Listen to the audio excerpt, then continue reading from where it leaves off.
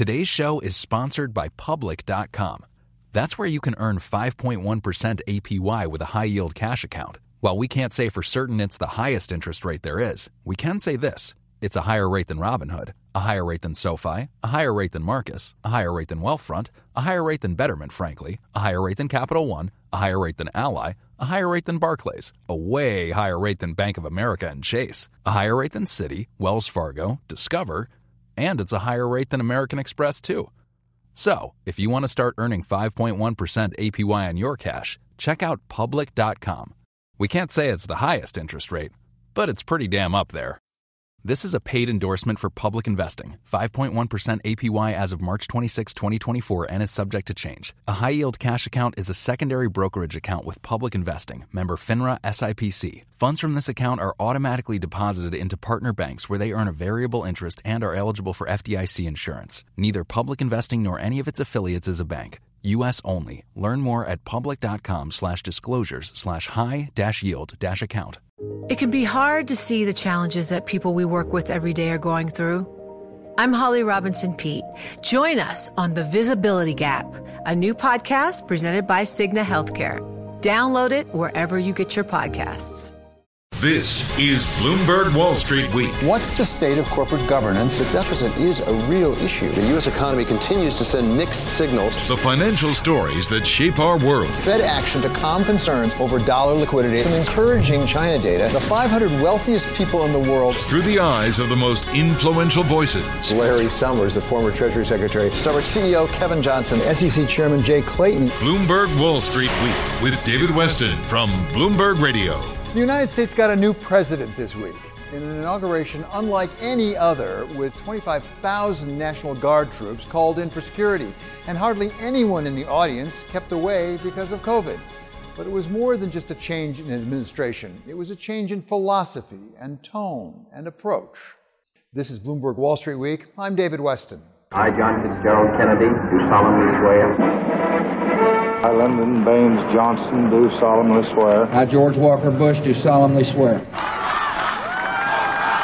That I will execute the office of President to the United States faithfully. That I will execute faithfully the office of President of the United States. The office of President of the United States faithfully. So help me God. I, Donald John Trump, do solemnly swear. That I will faithfully execute. That I will faithfully execute. The office of President of the United States. The office of President of the United States. That was a glimpse of inaugurations past. This inauguration was like no other, without the hundreds of thousands of people on the mall because of COVID-19, but with 25,000 National Guardsmen occupying the Capitol to prevent a repeat of the riots from 2 weeks before. It did share with earlier inaugurations the attention of the entire world. And Richard Haass, president of the Council on Foreign Relations, thinks President Biden used it to start to rebuild alliances that had suffered under his predecessor. At the back of every ally's head is the concern over whether this divided country can be there for them, and also what comes in 4 years. And to put it bluntly, how are they to understand where America is in the arc of its history? Were the last 4 years the aberration, and this is now the restoration of the normal? Or will it turn out that the last 4 years were a harbinger? We'll have 4 years of Joe Biden, but then we're going to return to some version of Trumpism with or without the man. And that's the question mark that Mr. Trump planted around the world. Richard, I wonder if there's one place in which we shouldn't really expect too much of a deviation, because we did hear in the confirmation testimony from Tony Blinken, and he seemed to indicate maybe they would be just as tough on China as President Trump had been. And by the way, Janet Yellen, the nominee for Treasury, also had some harsh things to say about China. Oh, I think there'll be more consistency than difference there, David. You're exactly right. I think it reflects a shift in American thinking about China. It's a bipartisan shift. Much more critical, much more skeptical. But this is a very different China. This is Xi Jinping's China. It's more repressive at home. Economically, it's not evolved in ways that people expected or hoped for. It's stronger militarily. It's much more assertive diplomatically. So I think you're going to get much more pushback from the United States. Richard, this is Rick Davis in Washington, and I wanted to get back to sort of the global point of view, because you're right. I mean, I've spent a lot of time traveling around the world, and there's a lot of questions with heads of state over sort of what is the arc of the U.S. And obviously, I think Biden leaned into that, President Biden leaned into that by talking about re-engagement and by the power of our example, I think was his quote. And what would those examples be in the near term? I mean, what would you like to see this administration do, either through its cabinet members or the president or the vice president, to actually try to get back in the game and reestablish that kind of global trust? Well, the biggest thing would be competence. And progress versus COVID-19 might be the single most important national security statement the United States could make. I think rebooting to some extent the American economy, American economic growth would be welcome. A demonstration that our politics, our institutions can hold. You will have the United States re-enter various international arrangements. We left the Paris Climate Accords, the World Health Organization, and there will be a big emphasis on simply talking to allies, to consultations, and that suggests multilateralism, which basically puts an end to two things. It puts an end to America acting on its own in the world, which was something that Mr. Trump stood for, and it also puts an end to the bias towards isolationism. So this will be an administration that will lean into diplomacy and foreign policy, and it will lean into a collective approach. And I think for the most part, that'll be welcome. So, Richard, to borrow a hackneyed expression from an old car commercial, as I recall, this ain't your father's world anymore. I mean, what gave rise to the post-World War II structures doesn't obtain anymore. So it's not just a matter of going backward, right? It has to go forward. Is there a vision? Does the Biden camp have a vision of how we can rebuild better? That's a great question, David, and the answer is not yet. So I think the initial thrust of the administration would be what I would describe as repair, the things we've just been talking about, to stabilize the home front, to get the United States back on the playing field of international organizations and diplomacy, to revive alliances. And then you've got the heavy lifting. What will the United States do vis-a-vis Russia and China to manage those great power rivals? What will we actually do on climate? Can we structure the digital space, which is clearly essentially the Wild West? What can we do so the world is better prepared for the next pandemic and is better able to deal with the existing one?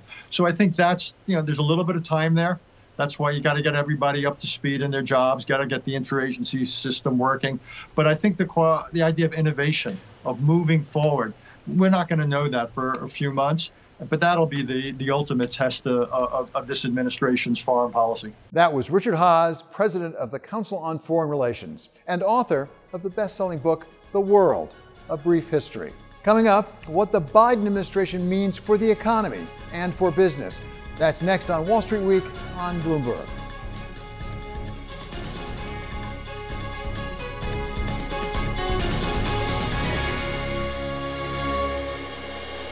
Today's show is sponsored by Public.com.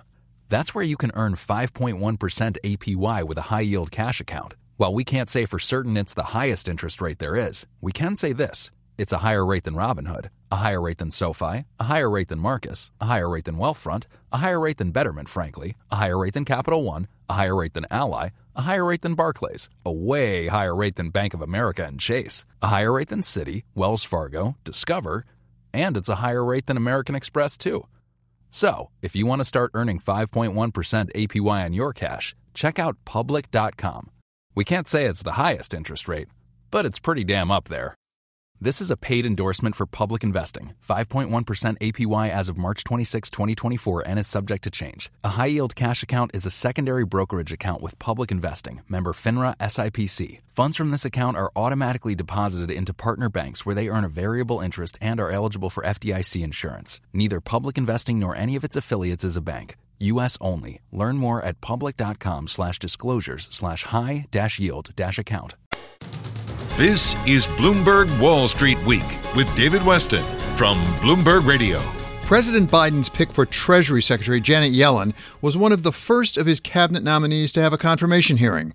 In her 3-hour testimony to the Senate Finance Committee, the former Fed chair pressed President Biden's $1.9 trillion fiscal stimulus package as essential to fight the economic harm being done by the coronavirus. Neither the president-elect nor I proposed this relief package without an appreciation for the country's debt burden. Economists don't always agree, but I think there is a consensus now. Without further action, we risk a longer, more painful recession now and longer-term scarring of the economy later. Members of the committee, these are very ambitious goals, and I know we will need to work together.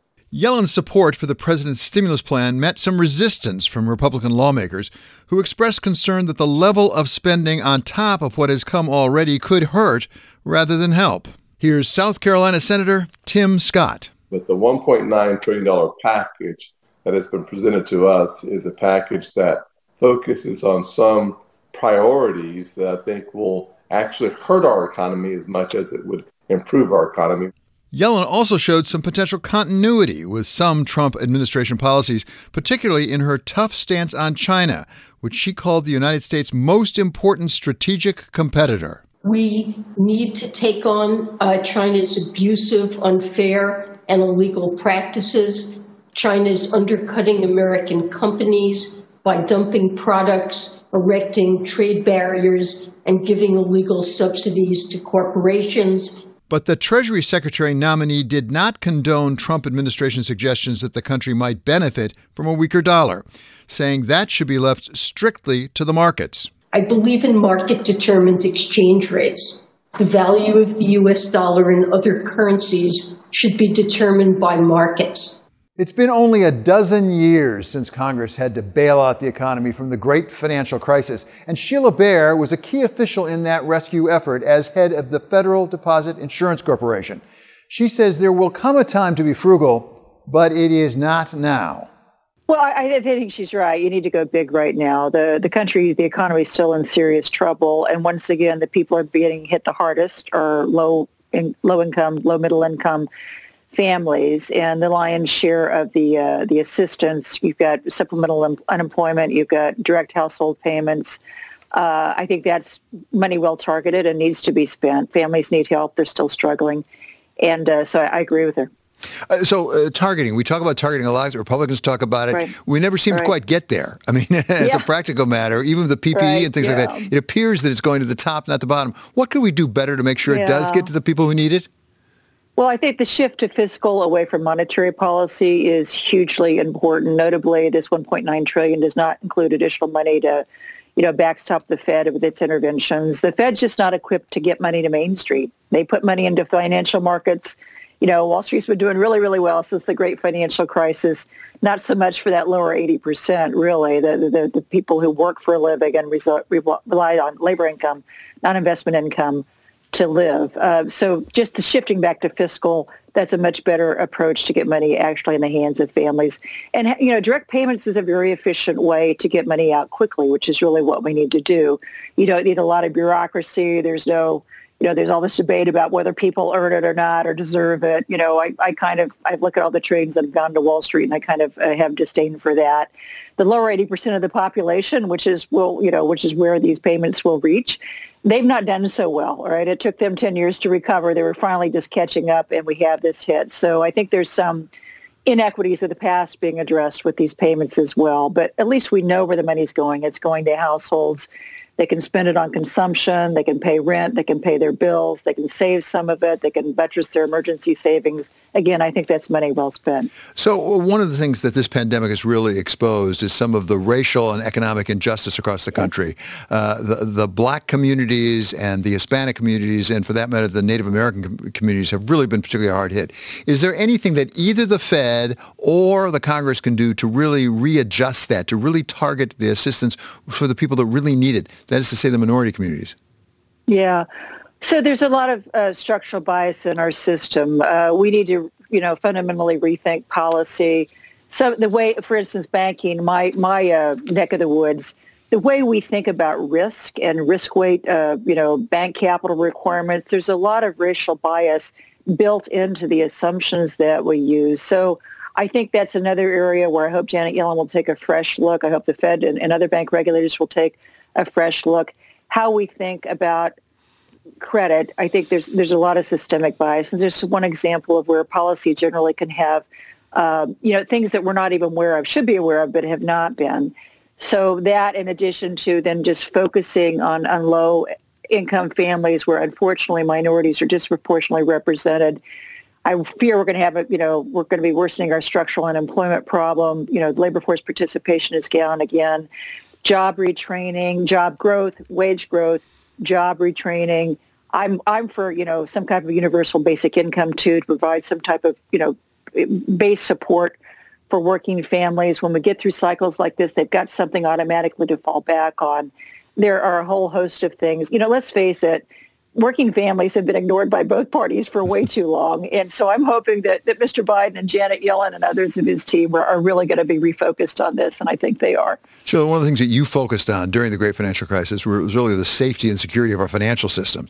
Right. As we go through this crisis and you look from the outside now, do you see places that you're concerned about the financial system? I do. I think the unbanked sector, the non-bank sector is a continuing source of turmoil. And last March, we had market disruptions. Same suspects, right? Money market funds, highly leveraged hedge funds, levered corporate ETFs. The Fed, again, had to come in and provide a lot of liquidity, a lot of bailouts. Whether that was right or not, I don't know. I do know that when we resort to bailouts as opposed to using regulation to prevent these unstable structures to begin with, we just reinforce risky, bad behavior. So we need to fish or cut bait. Stop the bailouts, let them go down, let the market punish them, do away with them, or start providing some meaningful prudential supervision to prevent these unstable structures from proliferating.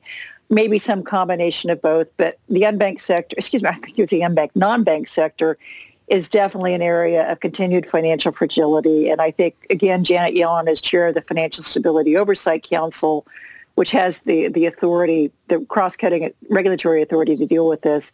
This, I hope, will be a high priority for her as well. That was Sheila Bair, former FDIC chair. Coming up, President Biden wants to increase the federal minimum wage to $15 an hour. But what would that do for the economy? And what's it got to do with the pandemic? We asked contributors Larry Summers of Harvard and Glenn Hubbard of Columbia. That's next on Wall Street Week on Bloomberg.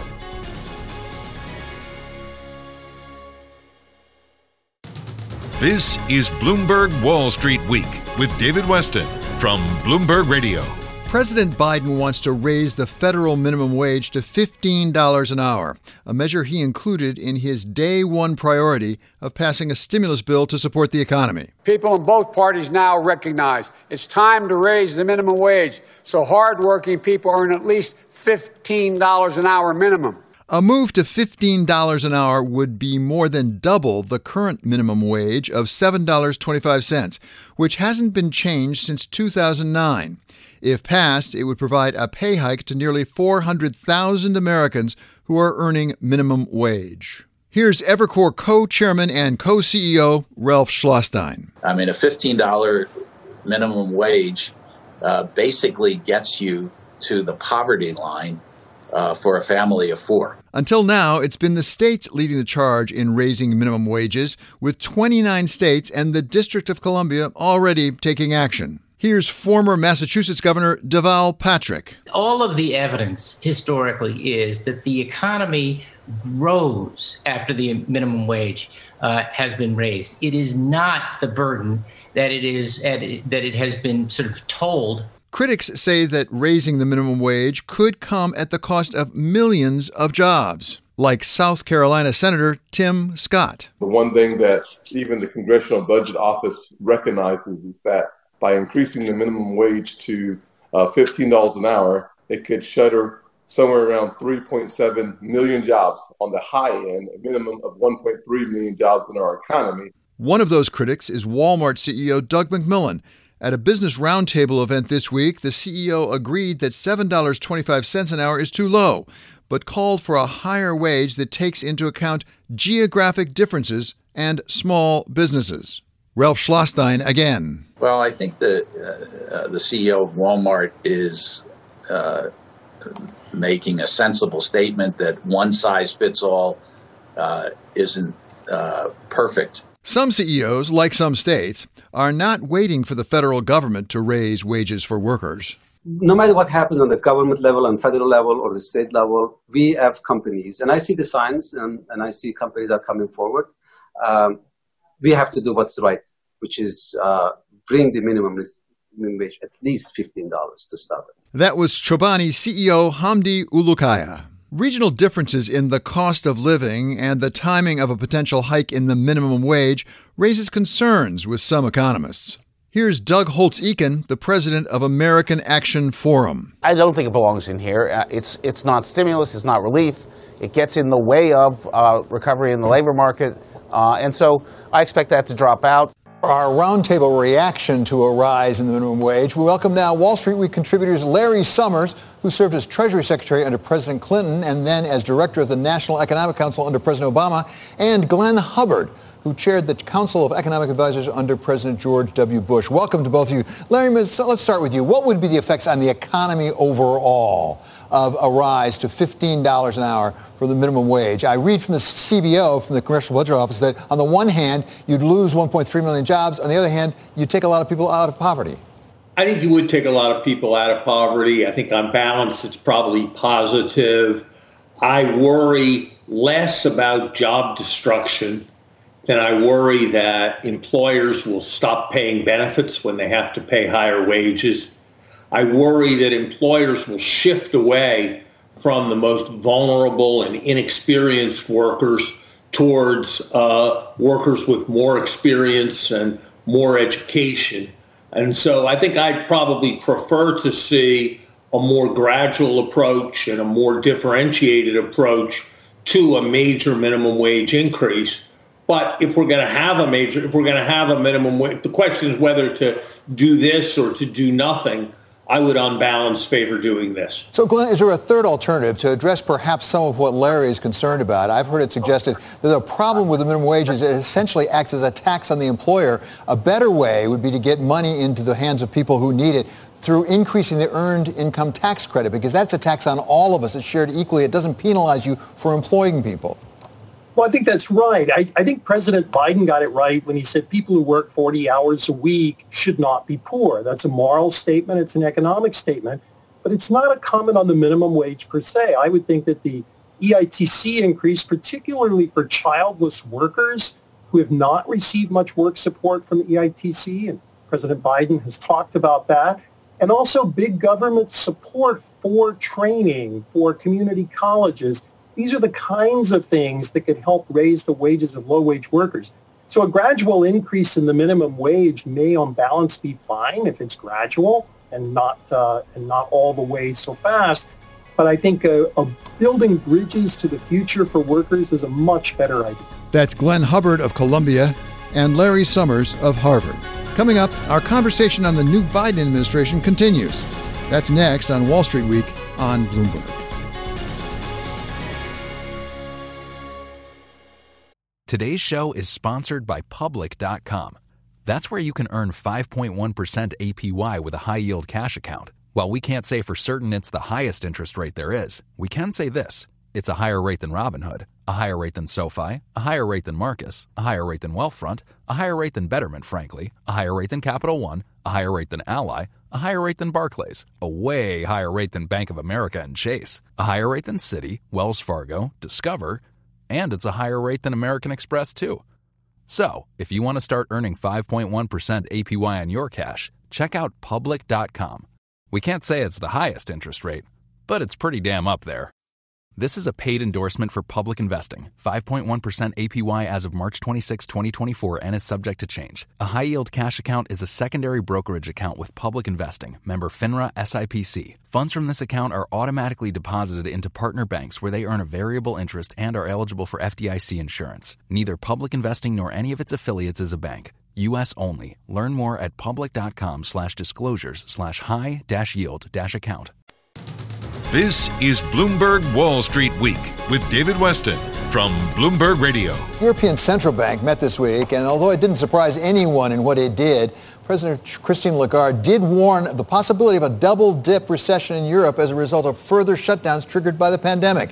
And reinforcing Madame Lagarde's warning were PMI numbers showing further contracting in Eurozone and UK business activity in the month of January. We turn once again to our roundtable for a reaction to what we're seeing in continued European economic softness. So, Glenn, I'll start with you. Is there anything that Madame Lagarde, or for that matter, fiscally they can do over there? Is this all a matter of vaccinating people? Well, it's first and foremost a public health crisis, and vaccination is important, and all of the prophylactics to fight the spread of the disease. But there are fiscal policy actions that need to be taken to sustain workers, to sustain firms during this period so that you don't have a K-shaped recovery as the vaccine finally comes aboard. So I think for Europe, fiscal policy is going to be more important than just asking President Lagarde to do her job. So Larry, talking about a K-shaped recovery, I wonder if there's a different kind of K-shaped recovery. If you take a look at China, China seems to be rebounding quite nicely, if we can say that about the pandemic. Europe is really struggling. Maybe the U.S. is somewhere in between. Are we seeing a really divergence among the nations right now in recovering their economies from the pandemic? I think we are, David, and I think ultimately what historians may notice out of this moment is how much better Asia did than the West did. And the order of magnitude, and I mean that literally, by more than a factor of 10, in some cases by more than a factor of 100, differences in performance between Asia, large parts of Asia, and large parts of the West. That's something that goes beyond Donald Trump versus somebody else as the head of state. And I think that's something that's going to get a lot of attention going forward. And I think that it's why, in addition to the human issues, what President Biden's able to do in the next 3 months is going to be so profoundly important.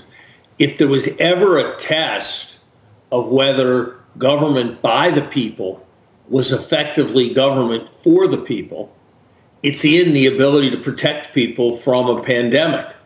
And right now, the democracies of the United States and Europe are not looking particularly good relative to more authoritarian states. And I think that's a very profound question going forward. Glenn, do you agree with that? And if so, do you have a hypothesis about why there is that divergence?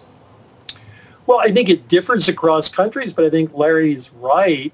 We do need to make sure that democracy is capable of coping with these major mobilization type challenges we have before, and we can do it again. I would also worry about emerging economies. We've been talking about industrial economies, Europe, China, the United States, but the emerging economies have huge problems, both in public health and in economics, and require our attention too.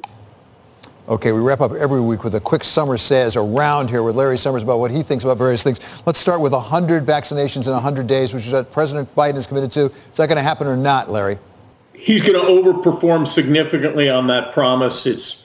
We're almost at 1 million a day, and there's every reason to believe we can ramp up in the future. We will do substantially better than 100 million vaccines in 100 days. Let's talk about the U.S. Treasuries. We heard from Janet Yellen again at her confirmation hearing.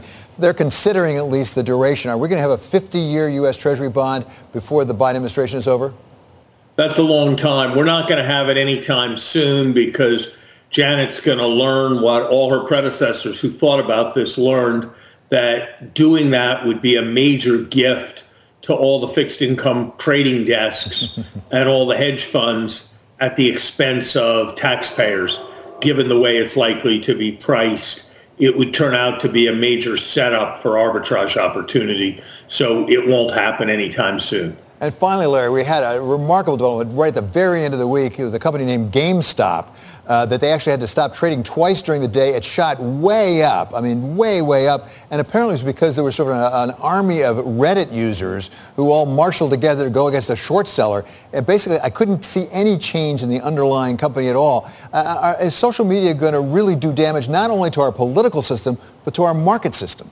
I suspect our market system will survive social media, but God, this points up the need for as we used to say in the Treasury in the 90s, a regulatory system as modern as the markets. And there's always a need to regulate bucket shops and to regulate various ways in which retail investors are taken advantage of.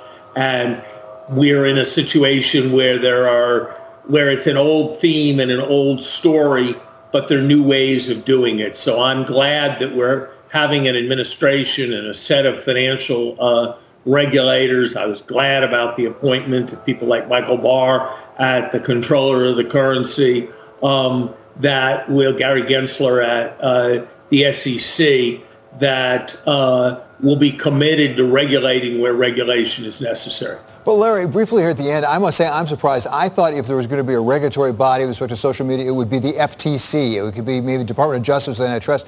Maybe it'll be the SEC, actually, that has to regulate social media. Look, I think there are a whole set of issues that are outside my expertise on, inflammatory tweets, on monopoly power in social media platforms, in privacy issues that are the FTC's remit. But when I look at things like what happened at Reddit, that's a kind of dysfunctional market. And I think that's something the SEC is going to have to pay a lot of attention to, just as there were a whole set of practices that produced balloon bubble stocks prior to 1929. Thank you so much to Wall Street Week contributors Larry Summers of Harvard and also Glenn Hubbard of Columbia. It's time now for a look ahead on global Wall Street. David, next week brings us a virtual Davos, and we will hear from more government and corporate leaders on the global outlook with Joe Biden in the White House. And here in Asia, we have a busy week of earnings ahead. From Japan, more than 400 companies listed on the topics report, including prominent tech players Fanuc and Tokyo Electron, along with Tokyo Disney operator Oriental Land. South Korea's lineup includes Hyundai Motors and Tesla battery supplier LG Chemical. And we'll also get results from India's largest lender, the State Bank of India, which will give us clues into the recovery ahead of the Indian Parliament kicking off its budget session on Friday. Danny? Thanks, Sophie. In Europe, there are increasing fears about a double-dip recession. We got data on Friday that showed the economy in the euro area is slipping further into a contraction. You have more lockdowns hurting the services sector, and at the same time, Brexit increasing delivery delays hurting the manufacturing sector. How the government responds to this over the next week is going to be crucial, and their plans on how much longer economies will continue to be locked down. Scarlett? Thanks, Danny.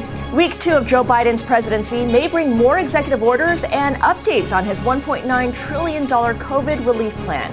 The pandemic has generally been a big positive for tech, and their latest earnings report will likely show the spoils. Industry giants Apple, Facebook, and Microsoft all expected to indicate that the trend will continue well into 2021.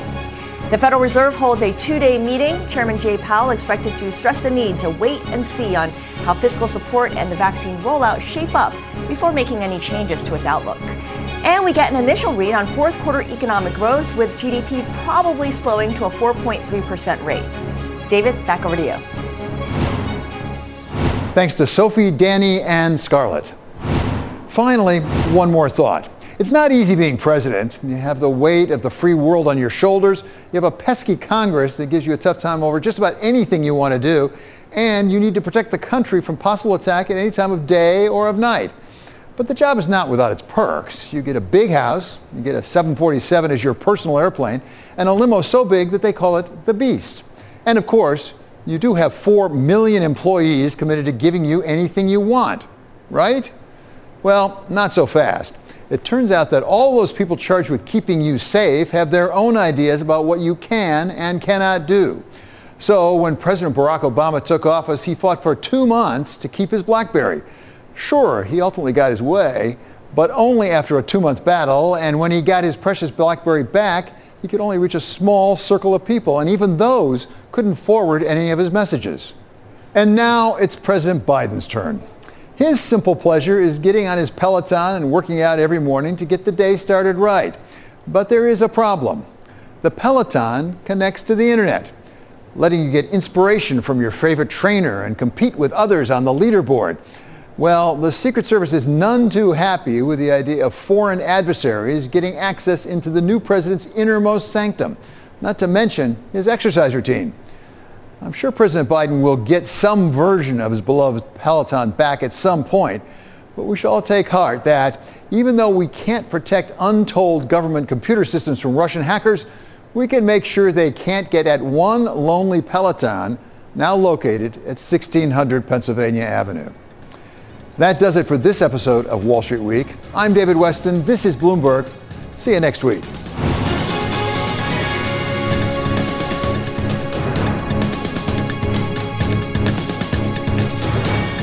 One in 3 adults has prediabetes. That means it could be you, your best man, your worst man. Take the risk test at doihaveprediabetes.org to know where you stand. Brought to you by the Ad Council and its Prediabetes Awareness Partners.